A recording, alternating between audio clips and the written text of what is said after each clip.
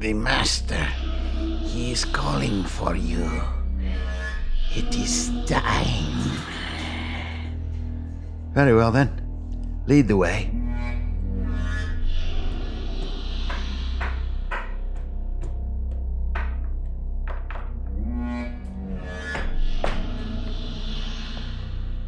Master? You called for me. Yes, my boy. Come a bit closer.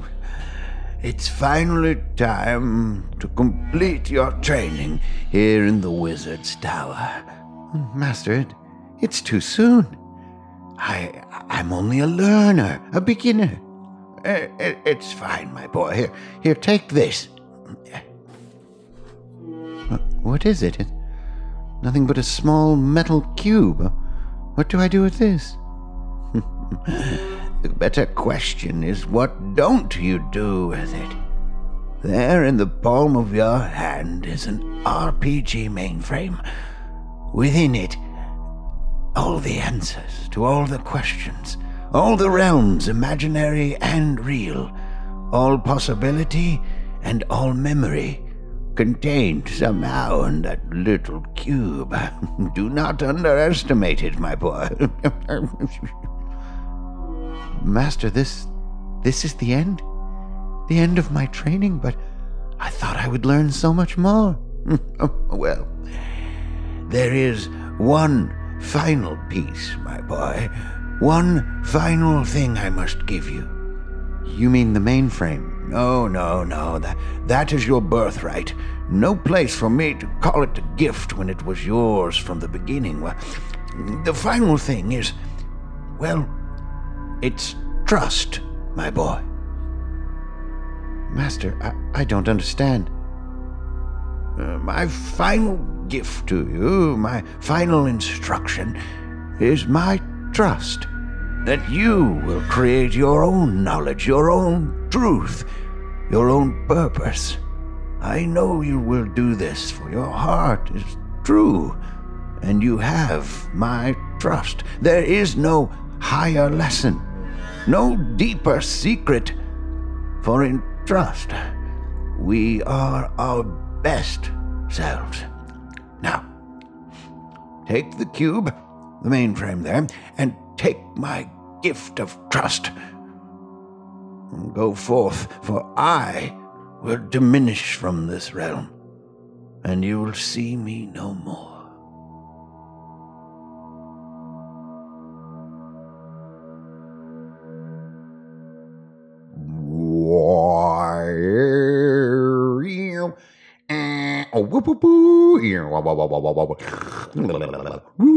Hey, greetings, programs. It's old Hanker and Fernale here, your old buddy from Runemeria, coming back at you for another episode of the RPG Manfram. This is episode 57 of the podcast that was made to last. We're going to come on back, and let me just kick things off right away by throwing a big old sorry about that at everybody for the big outage here at the end of December and beginning of January. The plague has come to the land of men, and for like coming on 3 weeks now, I've had frog voice. And who wants to make a frogcast with a pod voice?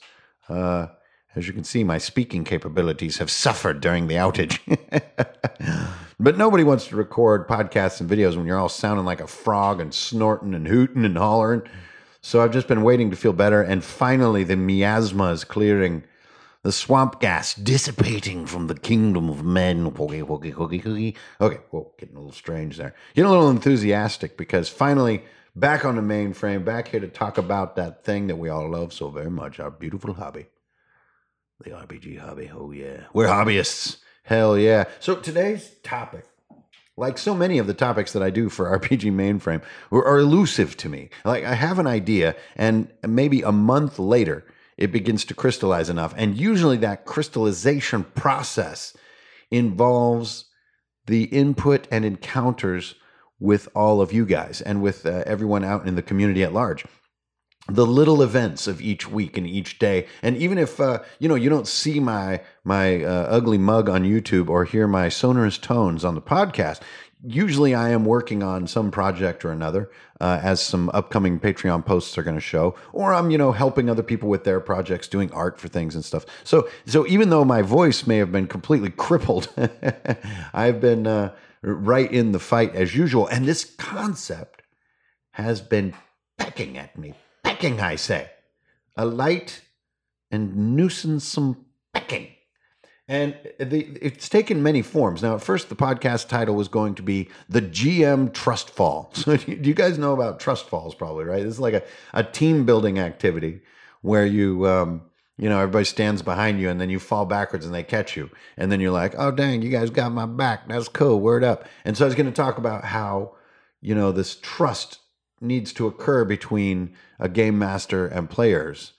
And when it doesn't, there's nothing that you can do to make the game all that it could be. And when it is there, there's very little that you need to do to make the game all that could be. And usually the game is somewhere in between, right? The whole hobby actually is somewhere in between those two extremes. And I was going to talk about methods that you can use to try to build this trust. And, they're really not gaming methods per se. They're psychological methods. And just to wrap up that concept before we leave it behind, because it isn't really what the podcast is about. But one idea I had was, if you see a lever in your game and you're a player, and the last time you pulled a lever that looked exactly like that one, the room filled with spiders, right? Then you're going to think as a player that we're not going to pull that because we don't want the room to fill with spiders, right? And so if the encounter starts to drag on, and eventually they realize, oh, we just needed to pull that lever to open the dang door and leave. That is not going to build trust between the GM and the players, because that expectation or expectability or consistency in the world is a little bit broken. So the trust on the one hand is definitely interpersonal, but on the other hand, it's also game design driven. It's also in the details of the world, not in the sort of the real world between GM and player. So that was where this sort of idea began. But, the idea of this sort of the GM trusting the players in such a way and the players trusting the GM in such a way, it started to fade in my mind. It wasn't quite as potent a thesis with as powerful of sort of methodology behind the thinking. And so I kind of moved on a little bit.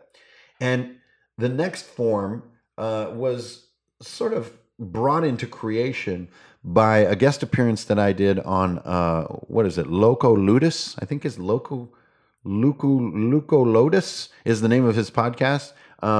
He had me on as a guest, and we talked about RPGs, for an hour and a half or whatever. And just one idea that came up that I hadn't really put into words before was trust the hobbyist. And so he had asked me sort of what some of my central principles were as a publisher, as a content creator, as a sort of, just a creative voice in this silly maelstrom of ideas that is our hobby. And I said, hopefully people can see and appreciate that trusting the hobbyist is a core principle of mine. And we kind of just moved through that quickly. But as the following week went by, that statement started to feel really profound to me and deeper than my sort of previous version of the podcast. So I was like, ooh, boy, there's something there. And it definitely talks a little bit more to the RPG undergrounder, right? To the publisher, to the creator, than it does just to the game master. I don't think that the game master is thinking to herself, trust the hobbyist, but the publisher is thinking that. And I want to talk about why I care, why maybe you should care about this topic. And that's the subject of today, episode 57 here on the RPG Mainframe. Okay, so let's just jump into it. So first of all, I have kind of like these three sort of pylons that are guiding me along as I'm thinking about how to capture this kind of trust in my work. And these pylons come back to sort of like guiding principles as a creator. And so just seeing more and more of the ICRPG community, the Runehammer community, starting to create and publish their own material is so great. I love seeing that happen. And so more and more it's on my mind, to try to, in a clear way, help to share what's been sort of guiding for me so far, and maybe has contributed to some of the sort of small success that I've enjoyed. And so I have these 3 pylons. The first one is bang, the one we mentioned, the name of the podcast, Trust the Hobbyist. This is all about trust. Trust the hobbyist. And this means that as a publisher, you know or assume or believe that on the other end of your book, on the far end of the book where the reader is, and you never get to sit down with this reader almost. I mean, in very rare cases you do, but generally you are giving them what you've created and you don't get to be there when they read it. And in some way, you're trusting that they are deep enough in this hobby that the wheels are going to be turning in their minds in a certain way right when you hit them with your concepts, okay? And that trust is going to let you deliver cleaner material. Now, as a counterpoint, when material doesn't trust the hobbyist, it assumes that you're either really new at this or don't really have a lot of your own home brewing capability, or, maybe are, like sort of very, very young, like 7 years old, and maybe you're just so new to it that you can't just be assumed to have, home brewing, hacking, or sort of deeper knowledge about RPGs, right? That to me is a form of not trusting the hobbyist. And that might be appropriate if you're making certain kinds of materials. But for the kinds that I'm interested in, that's not interesting. I want material that trusts me to be a hobbyist, that knows that I've already read a zillion RPGs, that I play a lot, that I'm deep in this. It knows that, appreciates that fact, and trusts me with looser, more open concepts so that I can create rather than simply read, absorb, and execute. And so you probably see a little bit where I'm going already, which is like published adventures or world source books to me don't display a ton of trust in the hobbyist. They tell you every truth. They give you every NPC with names and stat blocks and all this stuff. And yeah, to me, that's here. We're going to give you every single fact you need because, maybe you're not up for creating all this stuff, but not me. I take the stance that my reader is absolutely up for the challenge and is actually here for the challenge. It's what they're looking for, what they're seeking. And so this brings me to my second pylon, which is sort of, again, my duty here, or my guiding principles. And all of these are kind of working toward this idea of dispelling the myth that a stat block is such an important thing in our hobby. Okay, so the first one is trusting the hobbyist. The second one is igniting imagination. This is actually a bigger priority than delivering stat blocks.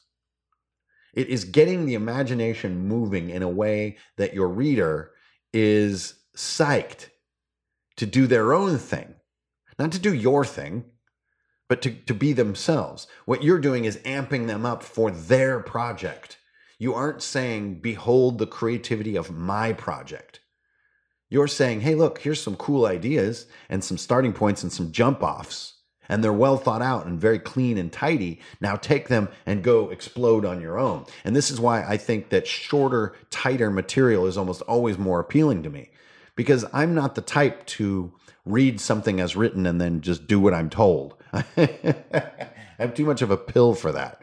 I want to create on my own. I want to do my own stuff. I want to take it my own direction and stat it and design it in a mechanical way that fits the kinds of games that I play and the kinds of players that I like to hang out with, right? I don't want to do what's on the page.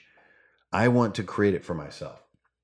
So my second big pylon is igniting the imagination. That's like a fundamental duty if you're going to dispel the sort of what I'm calling this sort of myth of the stat block, the myth of the value of the stat block.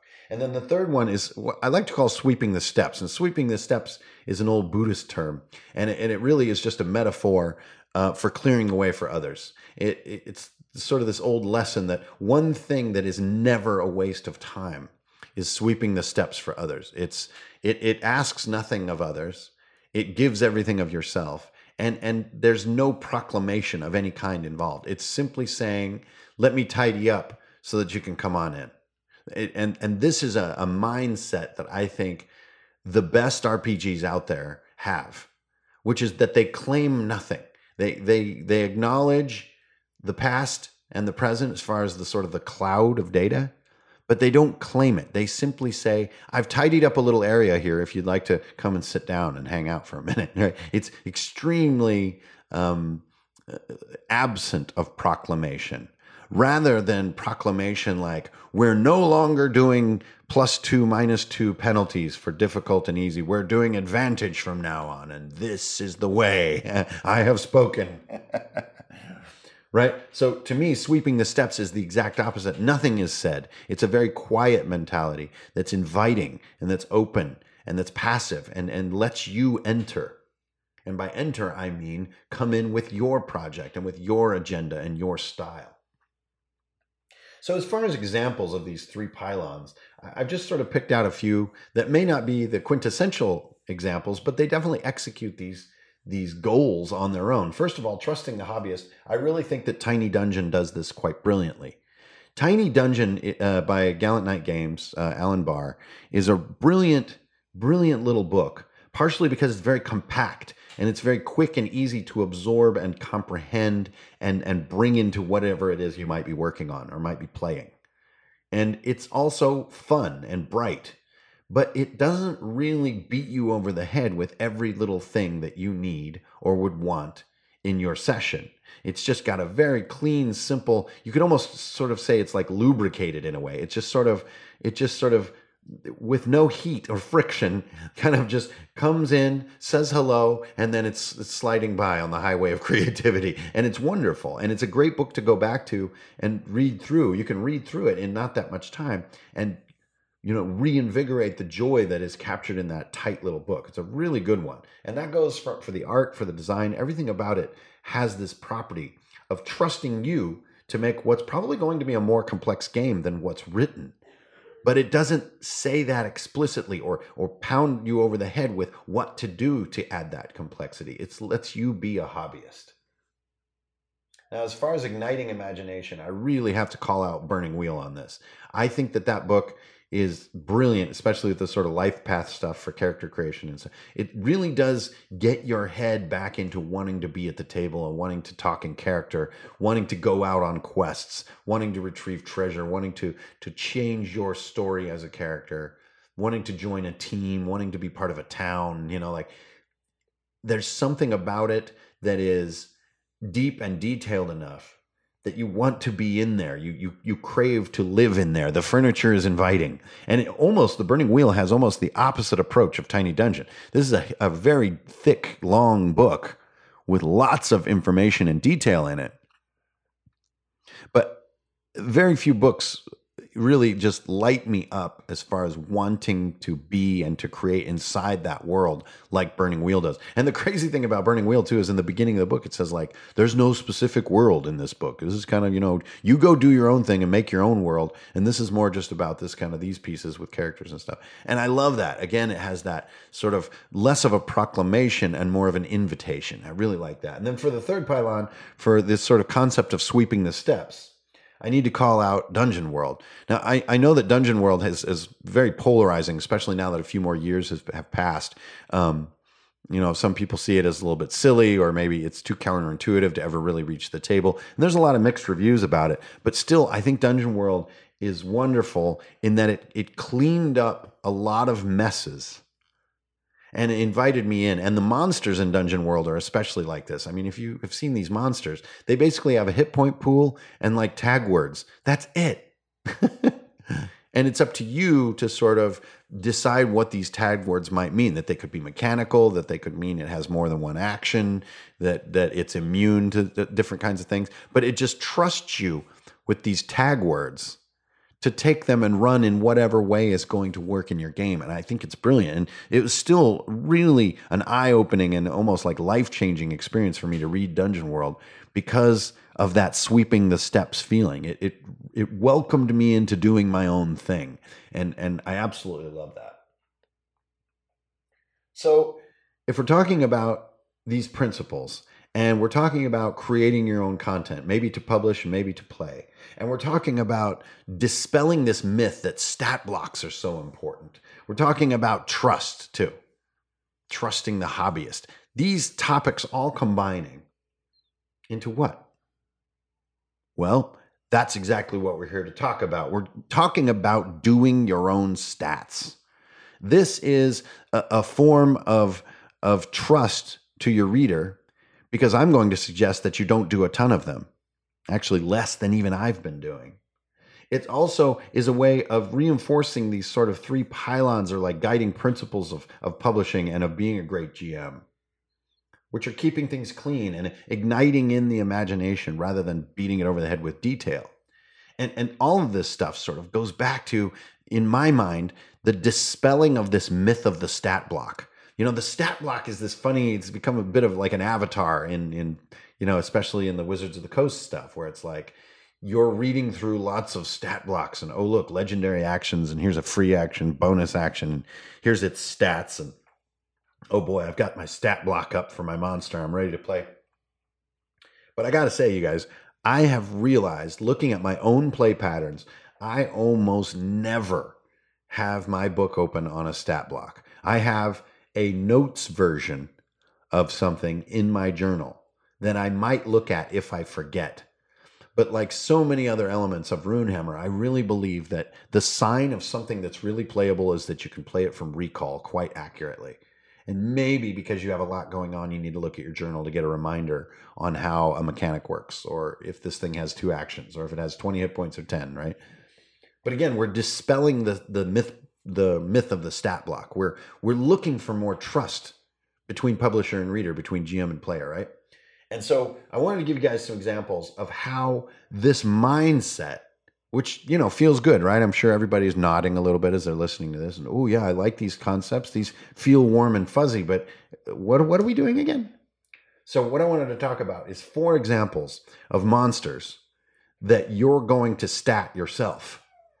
And this is where you're going to find the rubber hitting the road on dispelling the myth of the stat block, the sort of the religion that this stat block is, you know, made by the publisher, and so it must be honored. So that's what you're going to do on the one hand, but on the other hand, you're also going to trust either yourself as the audience or your reader as the audience. You're going to do less work, and in doing less, trust the outcome. So let's go through a few. First of all, merfolk. Now, you can look all over the world of RPGs and find merfolk. These are like fishy people, right? They're Kuatoa, they're Sahagwin, they're the deep ones, right? There's merfolk in all kinds of form. It's basically a dude with a partial fish head, and he's got like a spear and a net, and he's got web flippers, and he walks around, and he usually lives in like a soggy town or in a drippy cave, and he's pretty dim-witted and maybe can see in the dark, and, you know, basically just wants to eat you. Doesn't even want to cook you, just wants to stab you with a spear and fillet you and eat you. Now, that's just folk knowledge of these things. That's just ambient knowledge of what a merfolk could be. I don't have to write any of that stuff down because I know it in my head. I've been playing RPGs for years. I know what merfolk are about as far as their basic descriptive components, right? And so right away, all that stuff does not need to be written down. And this is where we're going. This is the sweeping of the steps. You don't need to write down that merfolk are fishy people with a spear and a net. You just know that. And maybe every once in a while, one of them just has a net and one of them just has a spear. Okay, now you also know that these are like mookie enemies. They are not strong. So your stat block just says merfolk, 1 HP, weapon attack. Actually, I don't even know if you need to write down weapon attack. You know the dang thing has a spear. And because the system that you're playing in, be it 5e or be it Palladium or be it ICRPG, you probably have a good intuitive sense just from recall of what a spear does. As far as damage, how it might play, if it has extra reach, whatever. Your game is your game. Now, you only have one thing to write down about merfolk. 1 HP. Even that is really easy to remember. Or you can write the word mook. Or sometimes I do a mushroom with a happy face on it. And that means that somebody has 1 HP and they're really cheesy and easy to kill. But you see, the ambient folk knowledge of merfolk is everything you need. It pops right out on recall. And you don't need notes on these things. Okay, so that's the easy one. So now let's move to the second example, which is a red cap. Now, red caps are some of my all-time favorite monsters in 5th edition D&D because they have such a very, very clear mechanic. And so if you look at the stat block on a red cap, actually this mechanic can be a little bit lost in there, right? Because you have your paragraph and you have your bonus action, you have your stats. And like what to me is the essential element of the red cap is just a tiny bit lost. But basically these guys wear metal boots, and when they chase you, they can kick you and knock you down. And what's the big deal about that? It becomes very hard to get away from them. If you follow the rule, like I do, in some form, that when you're fallen down, on your next turn you can take an action but can't move because your move is getting up, right? This is a classic prone rule, right? But even the word prone to me is clumsy. It's just falling down. You spend your next turn getting up, not being able to move, but you can still take an action. What this does is the red cap now can outrun you every single time. And actually, if there's a lot of them, they'll start catching up in numbers because they create this sticky effect of having you waste your move turn. And especially if there's a bunch of them, you're really going to have a hard time staying on your feet. And this makes such a sinister and annoying little gnomish enemy. Now, I might need some more details here. Okay, well, let's give them 10 HP, so they have 1 heart. So there's the kick you, knock you down, and 1 heart. And they got like a hook, like a little hook thing, like a knife. Okay, well, in my game, it's pretty easy to stat out a dagger. Okay, that's it. I've just designed my red cap. They kick you and knock you down as their main attack. They stab you when you're down, and they have 1 heart.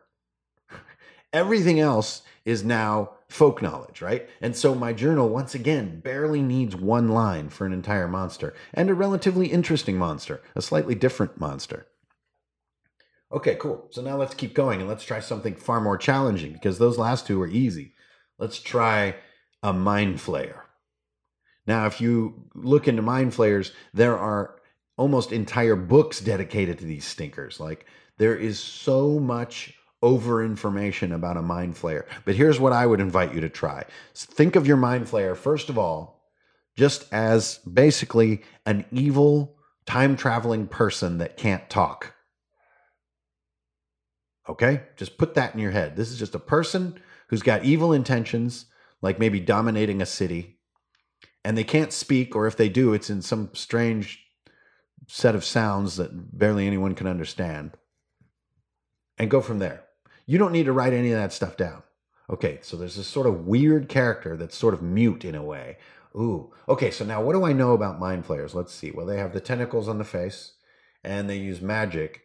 So let's do the tentacles on the face. So they do an attack that can sort of suck your brain out, eat your memories. Okay, great. So I'll just roll it like a normal attack, and then, okay, eat your brain. And eating your brain maybe just is like drops you to 0 HP. But really, even in the moment, eat your brain could take a few different versions, a few different forms. I don't think getting your brain eaten is exactly the same every time. Sometimes you get your memories sucked out. Sometimes it kills you outright. Sometimes it's like gnawing on your brain. And so like you're losing stat points or losing memories or losing your personality, stuff like this. Actually, each case could be interesting. So I'm just going to write down, let's see, they have 3 hearts. Why not? They have 30 HP, and they eat your brain with tentacle face. Really, eat your brain is plenty of notes there. So I have 3 hearts, eat your brain. Okay, I think these guys need to be really powerful, so I'll give them 3 actions. I need to write that down. 3 hearts, eat your brain, 3 actions. Actually, 3 has a nice ring to it. I'm going to do a +3 on every dice they roll. There we go. And then finally, how about if I choose a random spell for them to cast on each turn? That means I'm going to have to go look up spells. Screw that. How about if I give them magic missile, turn invisible, and like some kind of shockwave? Okay, now I have about 4 lines of notes that I need for my mind flayer, and I'm going to stop right there. Everything else can either be made up in the moment or can be made up by an individual hobbyist that's your reader, or by you even on like the day of your prep or as the battle is approaching. Maybe your players are approaching in a terribly fatigued state and you don't need to add anything to your mind flayer. Maybe they're approaching in a terribly powerful state and you need to give him 3 actions, but 50 HP rather than 30. And so like you start to see where this mindset is headed. it's headed to the place that like these lengthy monster entries are becoming less and less useful. And that's what I want to be the thesis of this talk. Demythifying stat blocks, showing trust from your notes to yourself, or from you to your reader, or from the GM to the player. Okay, finally, let's talk dragon. You can easily fill 2 pages with the notes needed to run a dragon monster, right? You get a very large full page on each dragon in the standard monster manual, right? But I've found that can be very clumsy to play. Like with your book open and you're trying to play this dragon as it's written, I say don't do that. I say build your dragon out of chunks. You can even make it 6 chunks. Each chunk has a capability, like the wings do buffet, the tail does a tail smash, the head does a chomp, the claws do a claw slash, and the heart casts a spell, something like this. All you need then is to write down a mechanic on each chunk. Each chunk, give each chunk 10 hit points, I don't know, whatever, sure. And then roll a 1d6 on every turn for your dragon. And since dragons are fast and amazing, do it twice. They have 2 actions. Just roll a d6. So if you roll, say the number 1 on your d6 is the tail, you roll 2 1s on the dragon's turn, he does a double tail swipe. Bang. You're done. If the fighter says, I'm going to attack that stinking tail, it's crushing us, he rolls a nat 20, jumps up, whoosh, gets a ton of damage, lops off the tail. The tail is no longer a viable roll. So this is going to ask you for your designing your dragon to do 6 lines of data, right? Corresponding to the sides of a 6-sided die. And you want a gargantuan dragon, you could do 8. Or you could give it 3 actions, or you could give it 20 hit points per chunk, right? But either way, what you're doing is letting your reader, or you in a certain way, but really letting your reader fill in that whole page that normally occupies as sort of a stat block with their folk knowledge of dragons. Like everyone can describe their dragon quite easily. Everyone knows the mythos of dragons and how they sort of have this regal attitude and how they can be sort of feral suddenly and how they look down on other beings, how they breathe fire, how they eat people, how they smash things with their tail, how they fly overhead and the wind is destructive. Like everybody just has intuitive knowledge of dragons. And I say, let that intuitive knowledge be part of the way you communicate with other hobbyists. That's the trust right there. So let's say that we adopt this method, which I bet a lot of you already do in some form in your journal. And where is this going? It's an acknowledgement that books can be very general in our hobby, but your game is specific. And I say, take that a step further, which is let the book only be a skeleton or a lead or a jump off for what's going to be your game, the specifics. And then we finally come to like where this is hit the road for me, which is in Altered State. We went to do our enemy listings, right? Like, almost all good, RPG publications have stuff to help you capture the magic of the monsters or the enemies in that publication, right? And so we're thinking, okay, here we go. We're going to do 1 page per monster, just like in the core. And here we're going down this road. And I was thinking to myself, this seems outdated. I mean, I'm looking at my own habits. I do not keep my book open to a monster entry and play it out of the book. I just don't have that habit. I play off of a note or 2. So we said, why not make a more usable, playable monster listing? And we wound up doing it like how we did the guns. So for those of you who have looked at the Altered State Quick Start document, those 2 gun pages are the pages that I basically am staring at through most of the session if I'm looking at rules, because each has an extremely brief rule variant on it.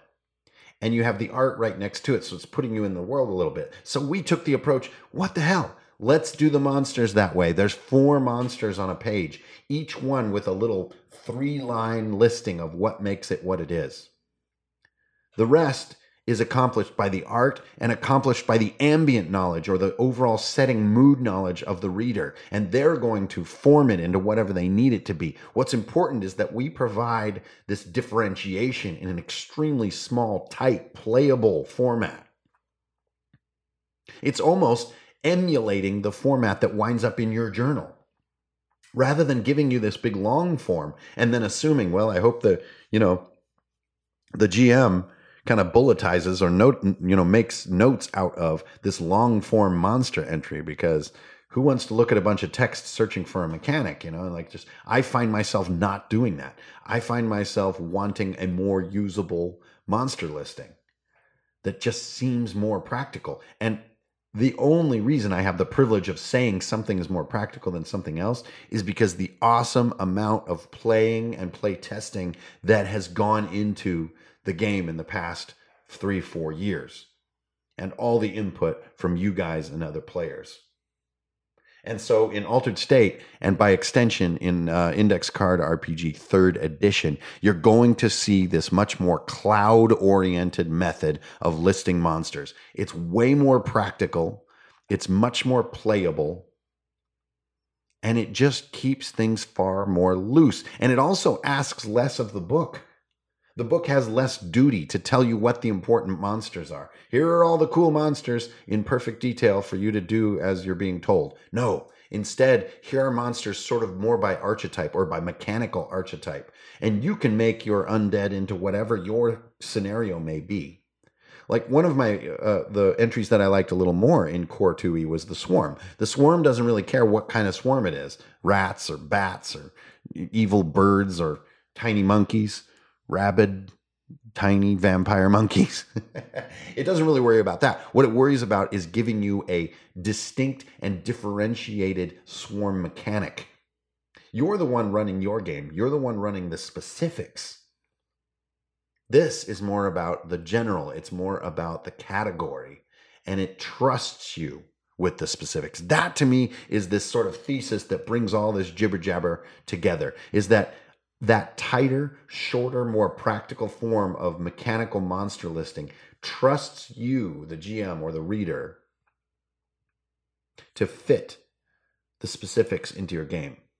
Now, this is a very different mindset than something like the adventure paths in Pathfinder, right? Those things are thought out top to bottom. Your job is almost clerical in nature. But this creative mindset says, no, the game master already probably has a whole bunch of stuff going on in their game that sets tone and differentiates it from other games and is theirs, uniquely theirs. And what they're looking for is the next thing to fit into theirs.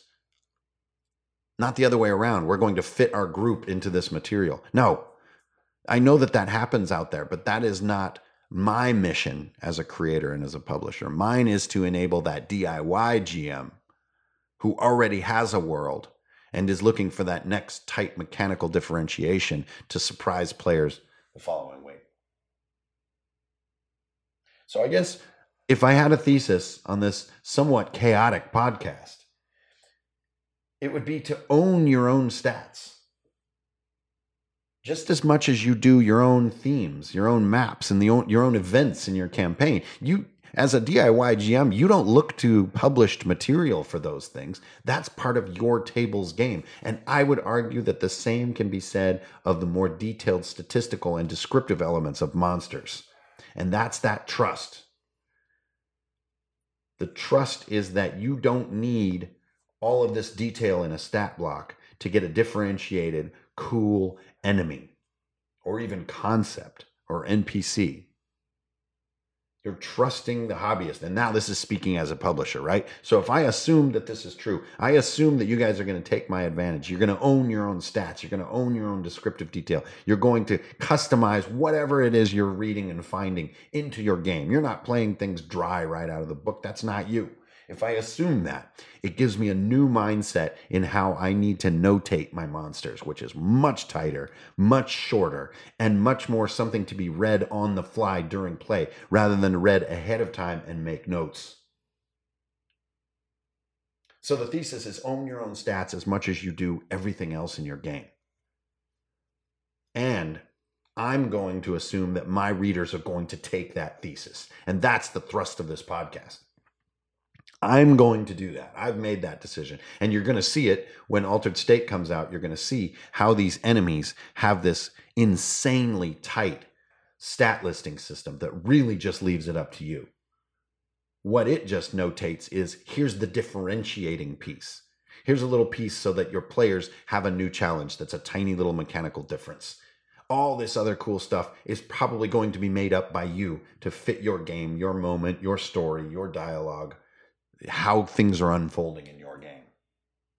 And so it's hard to give this podcast a really clean title because it's a bit of a stormy concept, right? You've got demythifying stat blocks. You've got trusting in the way that the publisher trusts the reader to make their own material. But you also have trusting you as the designer, trusting yourself as the at-table game master. So you're trusting yourself by doing shorter notations.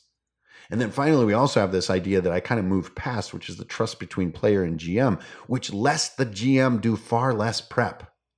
Because when that trust is there, just like with the trust fall exercise, the players will catch the GM when he or she reaches sort of the end of their prep and needs to kind of go out on a limb a little bit. The players are going to lift them up and help.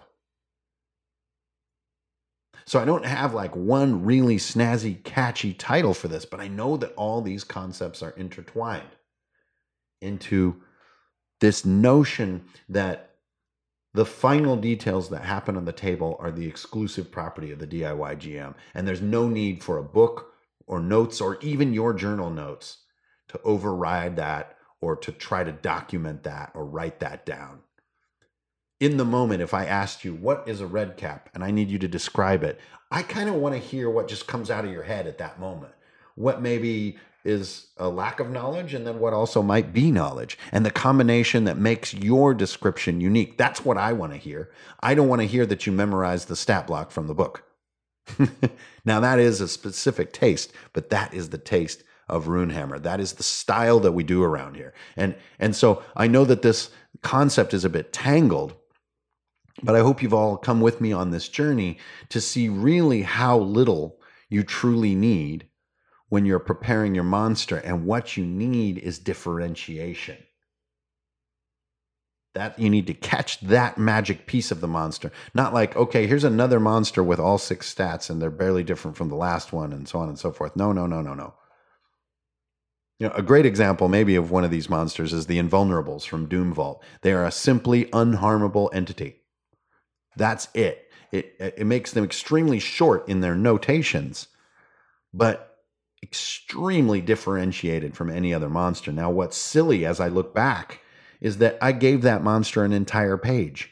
So I continued to talk about it. And I think what I do is I dilute my thesis by hiding it in all that text. And so going forward in the future, I'm going to want to clean things up vastly so that the thesis of differentiation on each monster is delivered much harder and allows much more in the moment, at table, innovation, and improvisation. You guys, I hope that whole thing made sense. I'm just trying to talk through it and get my heart down on the page. This has been Runehammer. RPG Mainframe, episode 57. This is old Hank Infernail here, your old buddy, just trying to work through what started as a very simple concept and became a much larger one. And I'm excited for everybody to see how it's actually being implemented in Altered State. That's where you're really going to see the connection between this podcast and where Altered State is going, and by most important extension, where 3rd edition Index Card RPG is going. And that's what I'm so excited about, because that project is huge and is going to take all year, most likely, because you guys have sounded off that you wanted to have all new art and to have a new innovative feel to it and everything. And so always putting the deepest of thought into 3rd edition, because so far the standard set, as far as you guys' enthusiasm about 2nd edition, is so high. 3rd edition just needs to slay it. So this is a preview of some of the thinking that's in store there. Thanks for tuning in, you guys. It's old Hanker and Fernail signing off. It's great to be back, hollering at this microphone and hollering at all you wonderful 3-thumb weirdos out there. Thank you to all of you guys for hanging on in Patreon, and keep an eye for Mo on the way. And hey, Happy New Year, everybody. Let's get out there and make this world just a little bit more better than we found it. Love your neighbor and just bring a little bit of peace into the world, all right? Help me out on that mission, and I'll see you guys on the old internet. I'm out.